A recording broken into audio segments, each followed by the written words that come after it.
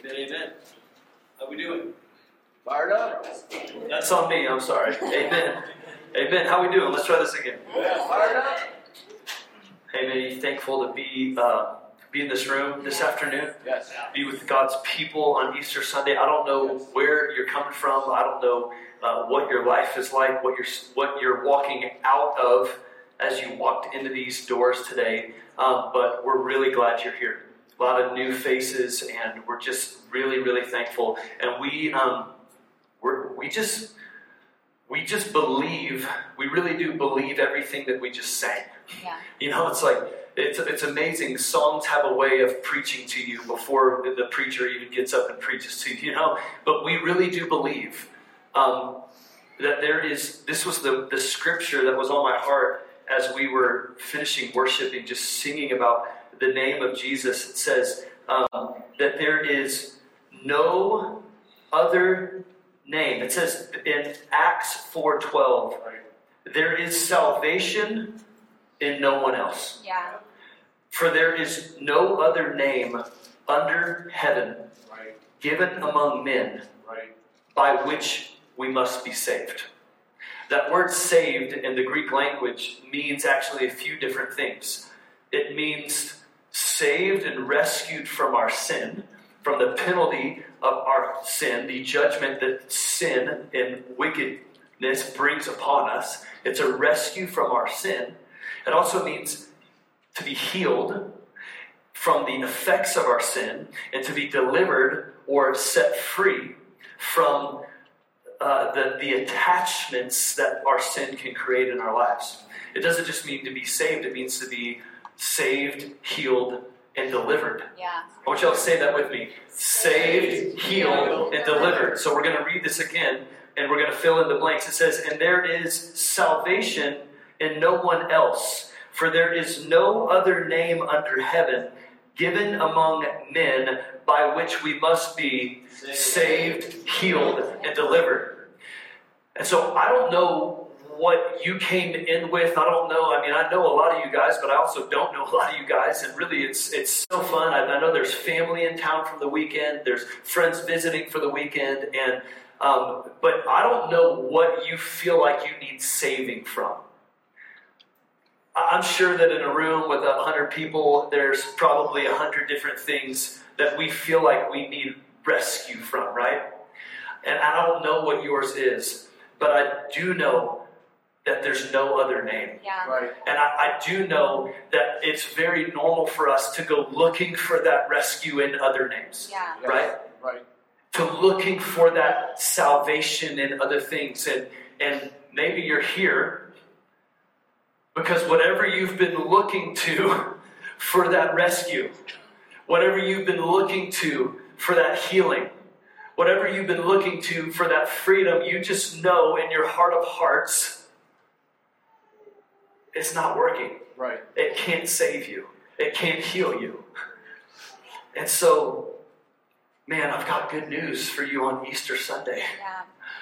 That the empty tomb means that anything is possible. Yeah.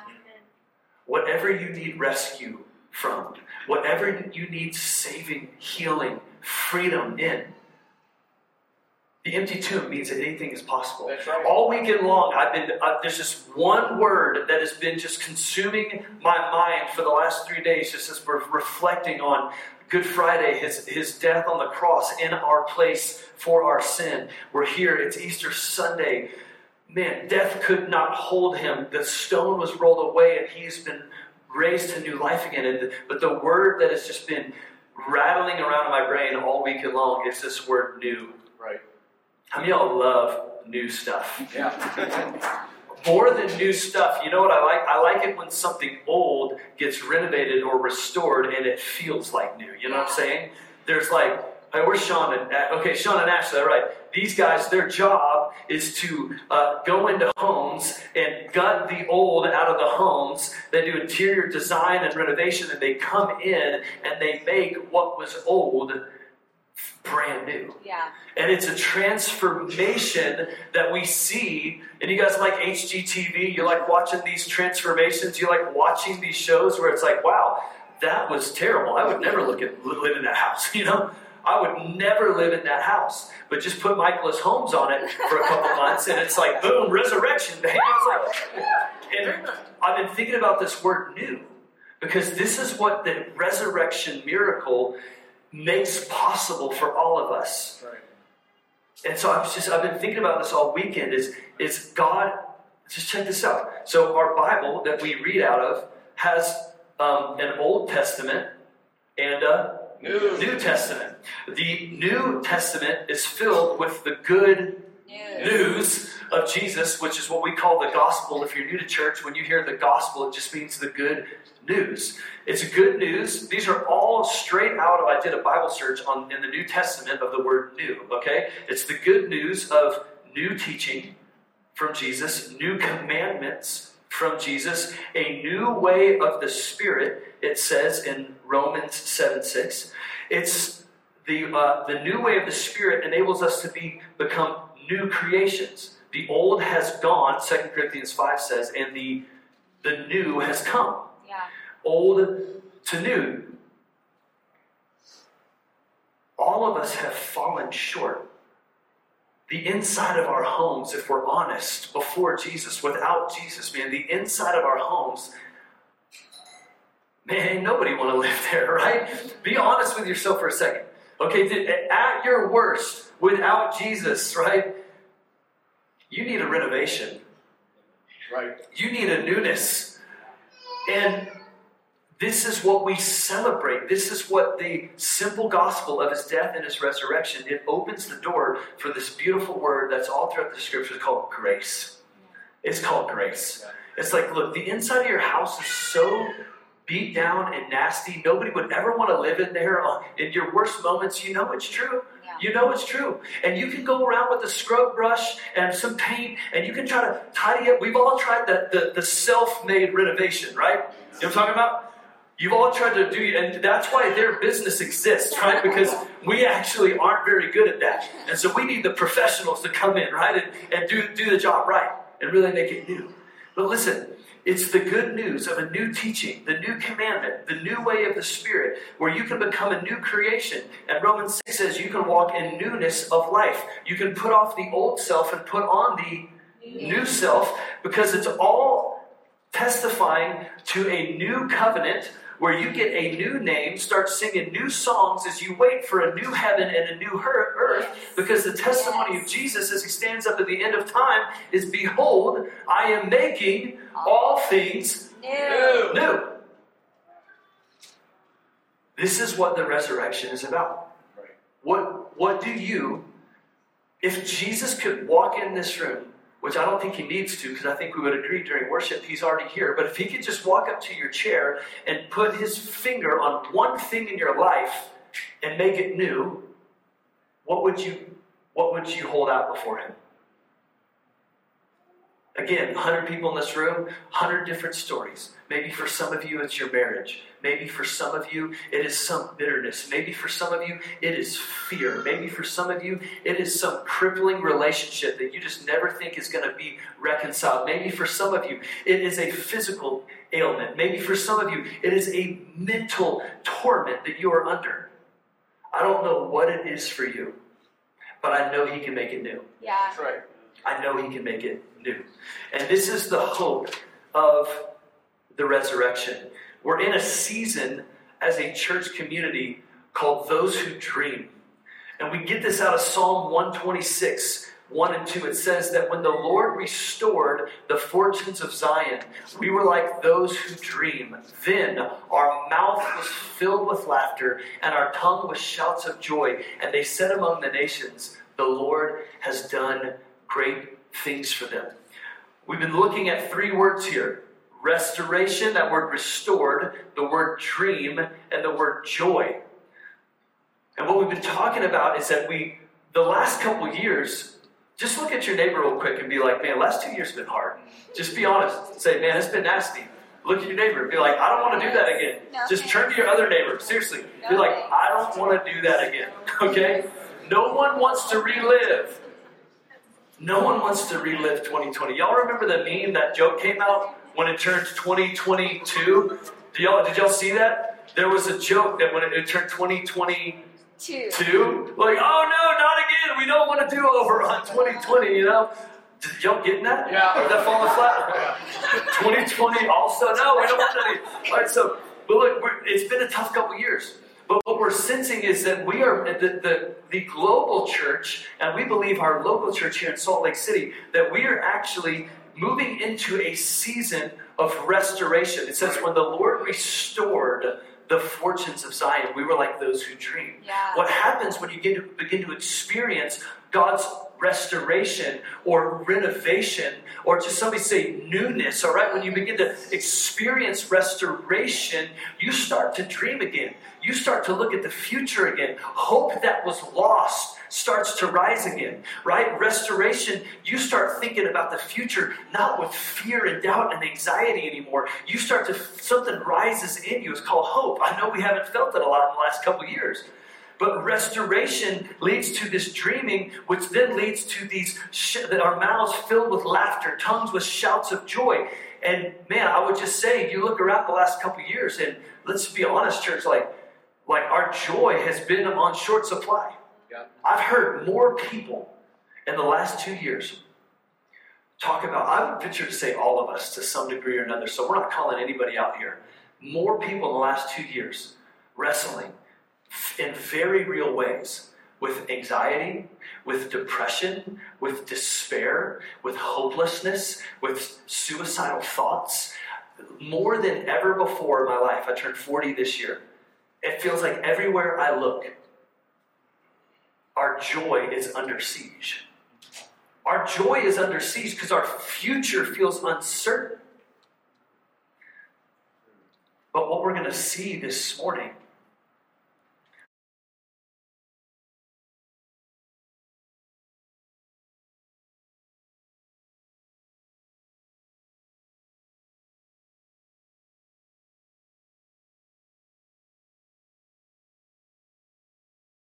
very hopeless, uncertain future in a moment. Yeah. Right. One resurrection moment. Their future came alive. Yeah. And so I want us to go, if you got a Bible, I want you to flip to Matthew 27. We're going to be camping in Matthew 27 and Matthew 28. We said last week, as you're flipping there, or as you're searching, I want to throw this quote up there if we have it, that we feel like that we are in a season of rising from the disappointments of yesterday and daring to dream again for the God appointments of tomorrow. Yeah. This is what this series, Those Who Dream, is about. It's not a series as much as we feel like it is a season. And if this is your church home and you're a part of this church family, I want to encourage you that when our leadership team and our staff team, we're not just like pulling ideas out of our hat. We are prayerfully trying to listen and say, God, what are you saying? And we believe that there is a season that we are moving into of restoration. And so if this is your church family, that's an opportunity to say, oh, my leaders are the covering of this family. My spiritual leaders are saying there's an opportunity to step into restoration. Yeah. And I want you to know, church family, when there is a temptation whenever somebody starts talking about it, to be like, oh, but that's not for me. Yeah. And I'm saying, step in through faith and say, okay, I'm going to start believing that this is a season of restoration for me. I'm going to start believing that God is doing something and that it's time for me to rise from the disappointments of yesterday and start dreaming again about the God appointments of tomorrow. And I think that this is exactly what happened when they showed up at the tomb on the third day. But we're actually going to start on Friday night. I want us to see the full scope of what happened on this Easter weekend. So go there with me. Matthew 27. This is Friday night after his crucifixion. It was evening, and there came a rich man from Arimathea named Joseph, who also was a disciple of Jesus. He went to Pilate, and he asked for the body of Jesus. Then Pilate ordered it to be given to him.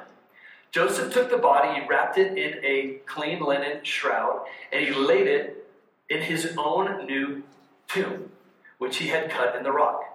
Joseph then rolled a great stone to the entrance of the tomb, and he went away. It's Friday night, it's dark, it's late, and Mary Magdalene and the other Mary were sitting there opposite the tomb. It's Friday night. The tomb has just been sealed. And I am sure they are confused. They are shocked. They are probably traumatized from what they had just seen in the brutal execution of Jesus. They are heartbroken, grieving, and just probably bewildered. And they're sitting outside from the sealed entrance of the tomb on a Friday night. Can you imagine them trying to go to sleep that night? I mean, seriously, step into this moment. These are real people living through real events. They had to go to sleep after watching their beloved friend, their beloved teacher, and not just intellectually, the one that had brought very real healing and life transformation into their lives over the last 3 years. They had to watch him bloodied, wrapped up in burial cloths, and put into the side of a mountain. And then Saturday, the next day, that is, after the day of preparation, check this out. We always talk about Good Friday and Easter Sunday. We never really talk about Saturday. Anybody curious what was going down on Saturday? It's actually fascinating. Check this out.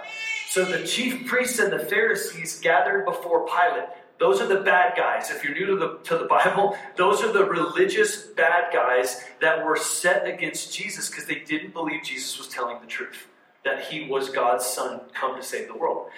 So look, they said, hey, we remember how that imposter, that's what they're saying about Jesus, that imposter said while he was still alive, after 3 days I will rise. Check this out. Look at me real quick, church. Yeah. Jesus foretold his death and resurrection 3 times that we know of in the scripture. So probably more than that. It was so well known to his followers that he had foretold his death and resurrection that even the people that didn't follow him knew that he was saying, are you tracking with me? Yeah. After 3 days, I will rise. So these guys go, oh, I have an idea. Let's order the tomb to be made secure. Somebody say secure. Secure. And then laugh. Okay, look. Order the tomb to be made secure until the 3rd day because we don't want his disciples to go and steal him away and then tell everybody, he's risen. Yeah. Are you following the story? This is the Bible. This is like a sitcom, all right? And the last fraud will be worse than the first. Check it out. Pilate said to them, look, you have a guard of soldiers. Go, make it as secure. Make it as secure as you can. Yeah. Are you reading this? Go ahead.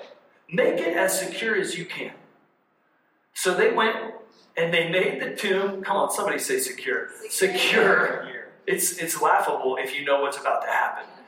By sealing the stone and setting a guard. So, Saturday, the Jewish leaders are running around on Saturday scheming of how to make this tomb more secure.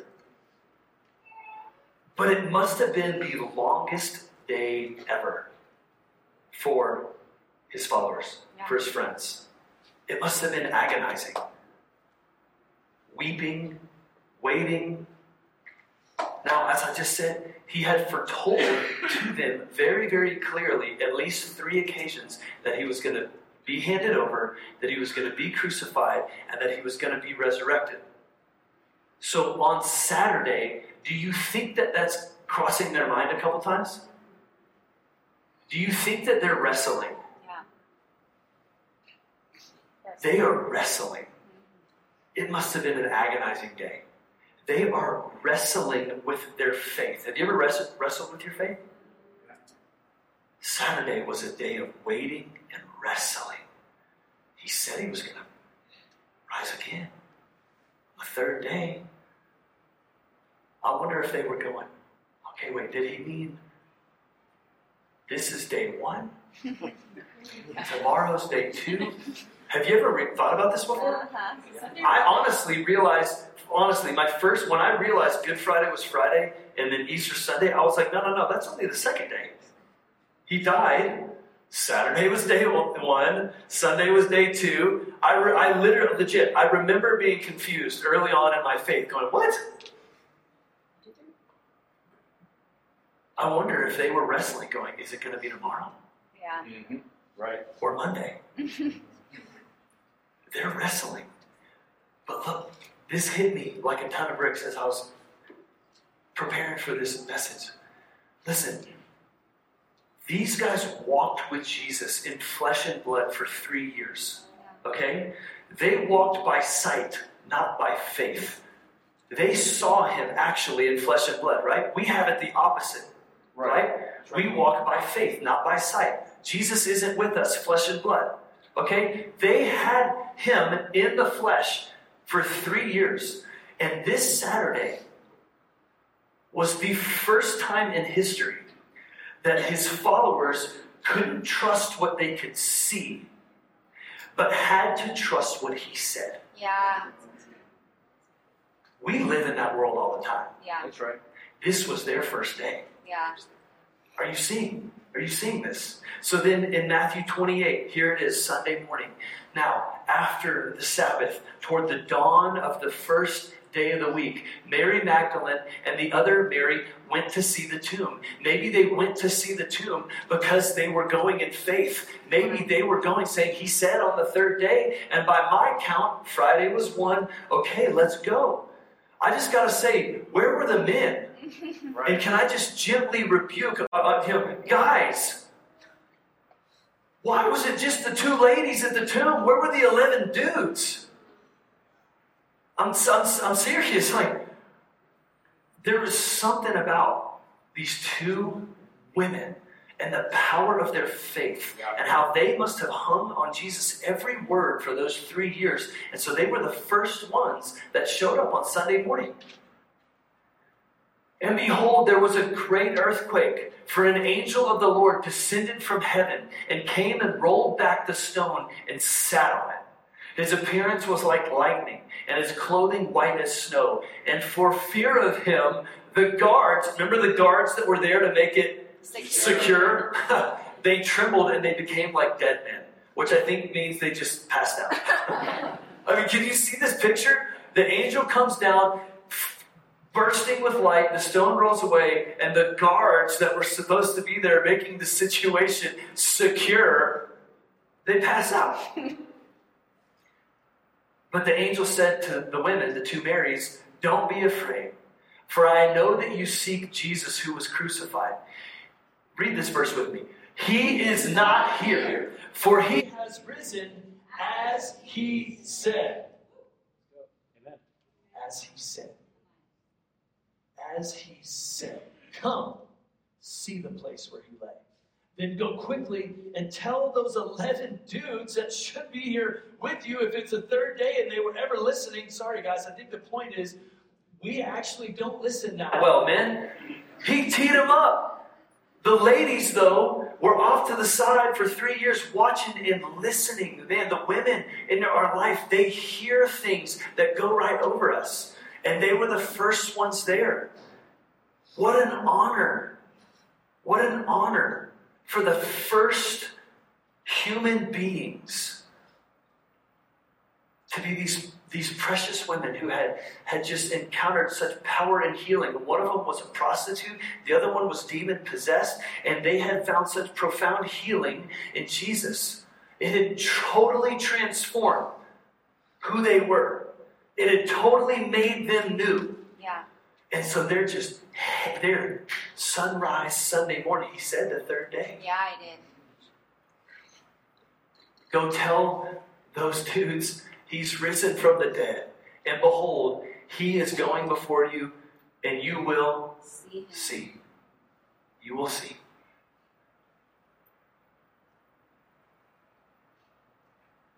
Verse 8. They quickly departed from the tomb. Look at this. With fear and great joy. Remember what I said? You're just one resurrection moment away from your despair and confusion being turned into great joy. Yeah. That is what the empty tomb is about. Yeah. They're running off with fear and great joy to tell the disciples. The way I read this is that on the way, Jesus meets them. So the two Marys go run off. They saw the tomb was empty. They hadn't seen Jesus yet. They just saw the angel, the passed out guards, and the empty tomb. And so they go running to find the guys. And on the way to find the guys, Jesus meets them. And says, greetings. What's up? Hey, I'm here. They came and look, they took hold of his feet and they worshipped him.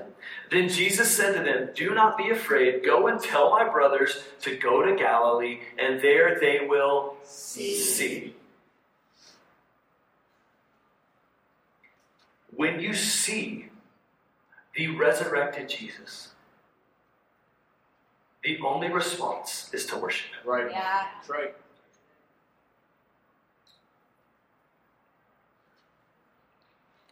The ladies, these two women, they saw. The word for worship just means to bow. I don't know what that moment looked like, but I think it's just saying that they fell on their faces because they saw a resurrected man. Yeah. They saw their resurrected friend. They saw their resurrected Messiah, Savior, Healer.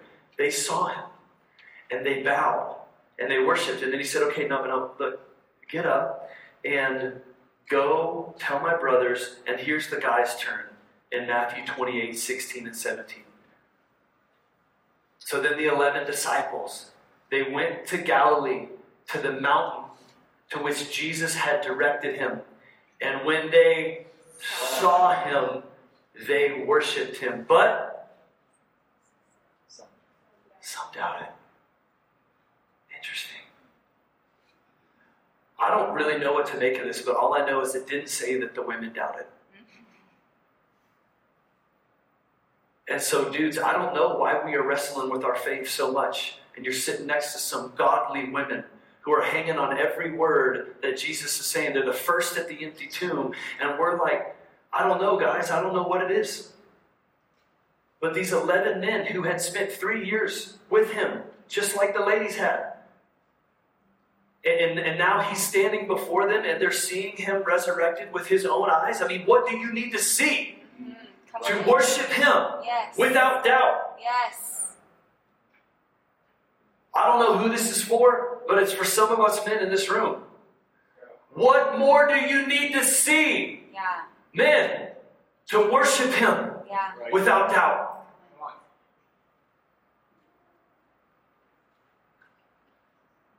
They saw him, y'all, on the other side of the horrific beatings. They saw him on the other side of that brutal hike up to the hill that they called the place of the skull when he carried his cross. They saw him on the other side of the 3 7-inch nails that were driven into his hands and feet. They saw him on the other side of the crown of thorns that was beaten down on his head. They saw him on the other side of breathing his last breath. They saw him on the other side of his sealed, guarded, and secure tomb. Yeah. They saw him on the other side of death.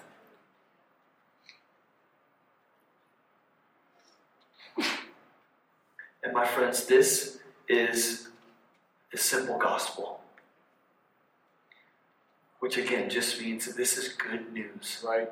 Jesus wasn't lying when he foretold his resurrection at least 3 times, we know biblically. They saw him. And this is the gospel. It is this simple. Look at 1 Corinthians 15. 1 Corinthians 15, he says, I would remind you, brothers, this is now the Apostle Paul writing to a church in a place called Corinth. He says, I'm reminding you of the gospel I preached to you, which you received, in which you stand, and by which you are being Saved. Remember, there is salvation under no other name.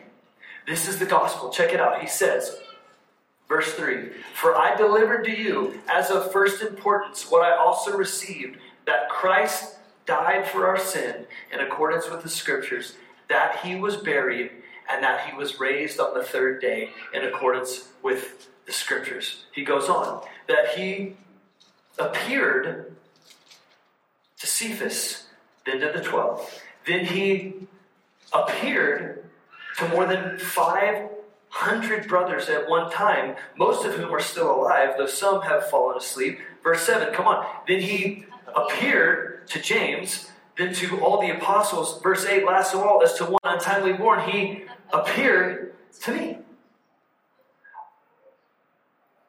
I know this might feel like very elementary, but listen, he appeared. Yeah. Right. Guys, on the other side of him being dead, gone, buried, he appeared. They saw him. They saw him with his own eyes. This is the gospel. My friends, this is not a myth. This is not a legend. This is not some great story that we have just kind of concocted throughout history. So we feel like, in some philosophical sense, that we can overcome the odds. We can rise up from death metaphorically and see newness of life. No, this isn't philosophy. This isn't a metaphor. This is, he was dead and they saw him after. He really was alive. And this is the gospel.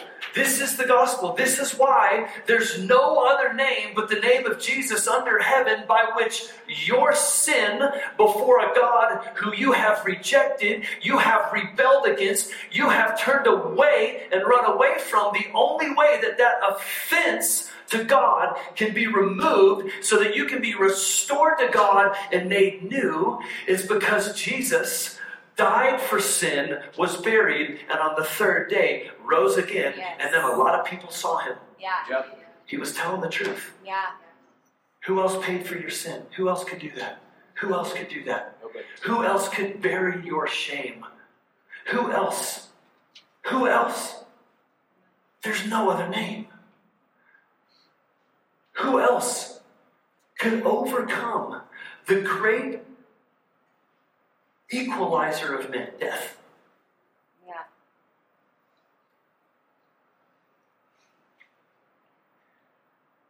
Look at what it says. This is so huge. This is so huge. Don't miss this. Verse 14, we're still in 1 Corinthians 15. If Christ has not been raised, then our preaching is in vain, and your faith is in vain. He doesn't stop there. Behold, I tell you a mystery.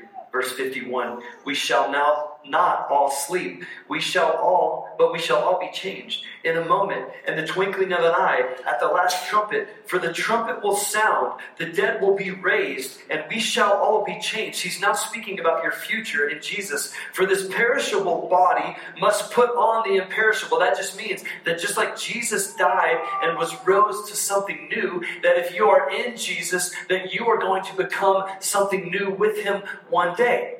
This mortal body must put on immortality. And when the perishable puts on the imperishable, and the mortal puts on immortality, then shall come to pass the saying that is written, death is swallowed up in victory. Yeah. Hallelujah. Oh, death, where is your victory? Oh, death, where is your sting?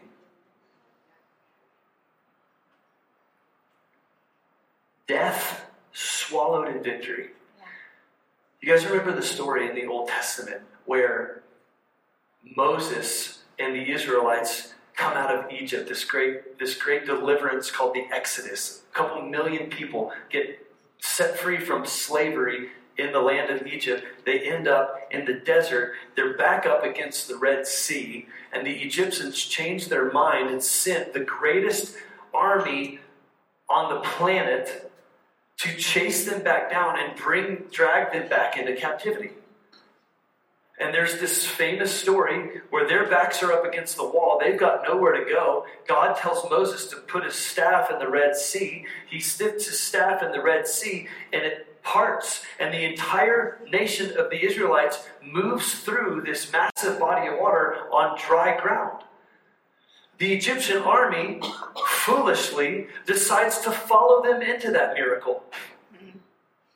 And they now find themselves on dry ground where there used to be a body of water with walls of water on each side of them, deciding we're going back. And God says, no, you will not drag my people back into their past. Come on. Where I have set freedom, my people will be free. Come on. You will not drag my people backwards. They get out. The Israelites get out. And the sea swallows up the Egyptian army. It's the same word as death. Where is your victory? Death, where is your sting? Death is swallowed up. Yeah. And some of y'all here today, and maybe at some point in your life, God set you free from Egypt. You put your faith in Jesus. You believed He died for you and was risen for you. And you came out. But when you came out, your past came after you.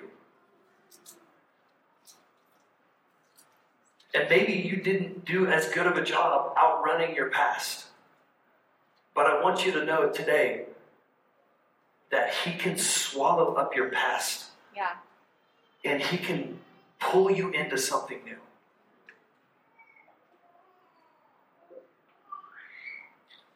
I feel like the invitation for us this morning, worship band, why don't you guys go ahead and come up here as we close.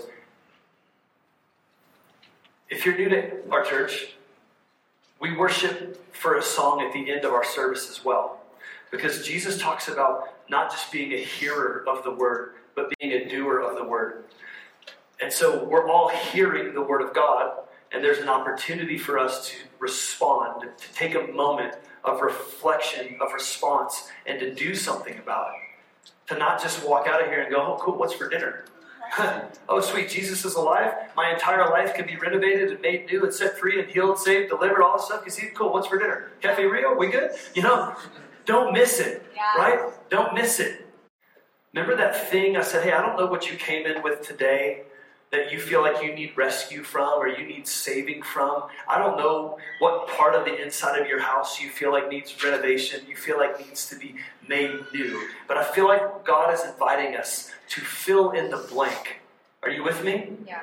So for you it might be death, where is your victory? For you, maybe you're still living in the fear of death that has consumed our planet for the last couple of years. Maybe you need to say today, death, where is your victory? But for some of us, maybe it's depression, where is your victory? Maybe it's anxiety, where is your victory? Maybe it's hopelessness, where is your victory? Despair, where is your victory? The point is there anything stronger than death? Jesus. So if death was swallowed, anything else that you fill in the blank can be swallowed away. Maybe it's hatred. Where is your victory? Maybe it's greed. Where is your victory? Maybe it's lust. Where is your victory? Maybe it's anger. Where is your victory? Maybe it's divorce. Where is your victory? Maybe it's addiction. Where is your victory? Maybe it's selfishness. Where is your victory? Maybe it's insecurity. Where is your victory? Maybe it's suicide. Where is your victory? But I know that when Jesus hung up on that cross,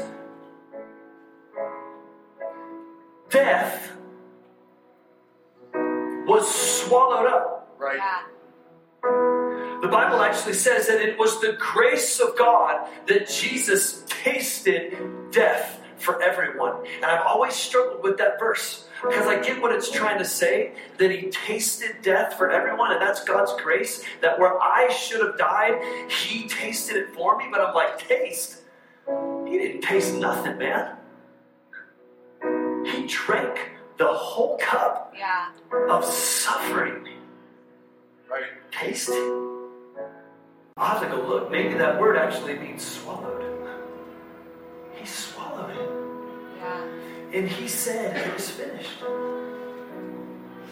The last words out of His mouth. It is finished.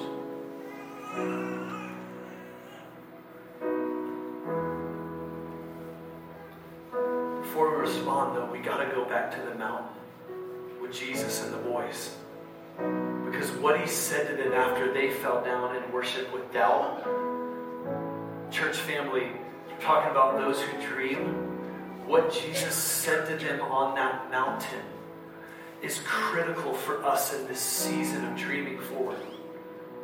He said to them in verse 18 in Matthew 28:18, all authority in heaven and on earth has been given to me. So now you, my sons and daughters of the resurrection, go therefore and make disciples of all nations, baptizing them in the name of the Father and of the Son and of the Holy Spirit, and teach them to observe all that I have commanded you. And behold, I'm with you always to the end of the age. I want to speak to the church body, our church family right here. We call this passage the Great Commission. Right. And if you are searching for your great purpose in life, I want you to know this is your great purpose in life. The Great Commission is your mission. Do you want a God-sized dream that will fill and consume the rest of your life? Do you want something more exciting than your next promotion? More satisfying than your dream car, your dream house? More fulfilling than your love life, your next relationship? Go tell someone about this victory. Go share your story and how you saw him. Go and make disciples. We're all trying to figure out what our purpose is. It's to carry this victory. Right. It's that simple. It's to carry this victory. If you're a follower of Jesus, the Great Commission is your life's mission. Search no further. Right. This is his greatest dream for his kids, that we would join him in the spread of his victory. All other dreams that we have, I'm not saying they're bad. Some of your dreams are a means to that happening in your life, but they all pale in comparison to this dream. On that note, we have an outreach team here at Antioch Salt Lake. We believe God's put us in downtown Salt Lake on purpose, for a purpose. We are dreaming with God, asking him, what do you want to do in this city? And so if you're looking to grow in your faith and step out and make disciples, there's actually an outreach meeting tomorrow night in this room right here from 7 to 8 p.m. We're engaged, reaching out in the community in different ways, sharing the victory of Jesus in different ways. And if you're saying, hey, I want to get in with some other people and I want to grow, just come tomorrow night. You're going to meet some incredible people that are just taking the next step. But here's how we're going to respond today. I want you guys to stand with me.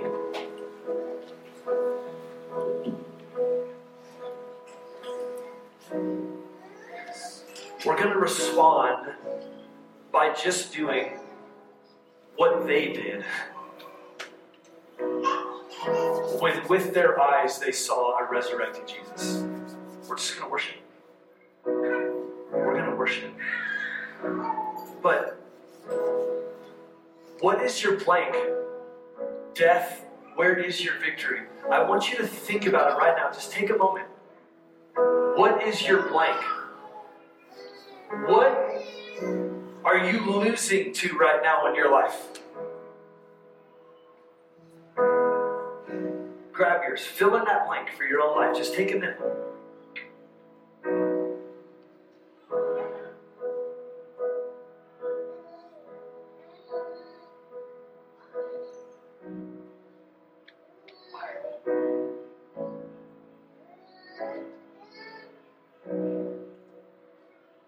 Can we close our eyes for a second?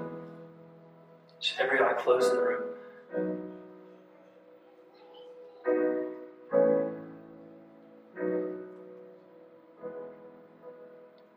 There's no other name under heaven by which men are saved.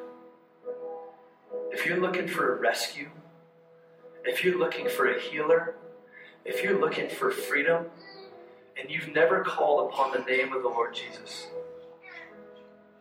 the Bible says that the free gift of God is eternal life through Christ Jesus our Lord. That though the wages of our sin is death, that the free gift of God is eternal life. And I believe that He extends this free gift to every single man, every single woman, every single child. And like any gift that is offered to us, we get to choose whether we embrace that gift and receive it. The Bible says that when we receive the free gift of His grace, that we become children of God. We become adopted by the Father we ran away from. If you've never called on the name of the Lord, I want to give you an opportunity to do that. I just want to again ask that every eye would be closed in this room. This isn't about who's in the room. This is about a moment. This is about holy moments in our life. Jesus says, I stand at the door and I knock. And if any man opens the door to me, I will come in to him and I will dine with him.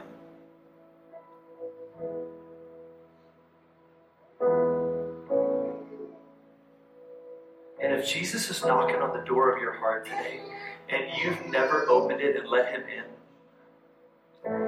I just want to ask you to shoot your hand up in the air. It's not for any of us. I got my eyes closed. I'm not even going to look.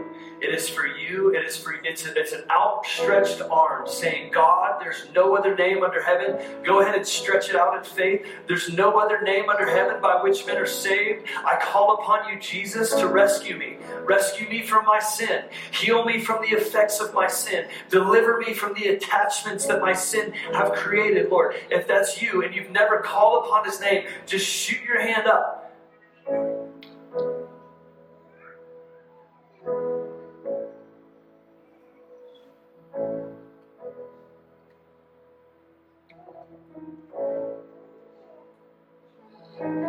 Death, where is your victory? Death, where is your sting? Thank you for the victory of a resurrected King. Yeah. Amen. We're going to fill in the blank and we're going to worship Jesus because He's alive today. It's not hype. It's not emotionalism. They saw Him. He appeared. Because of that, anything is possible. Let's sing it.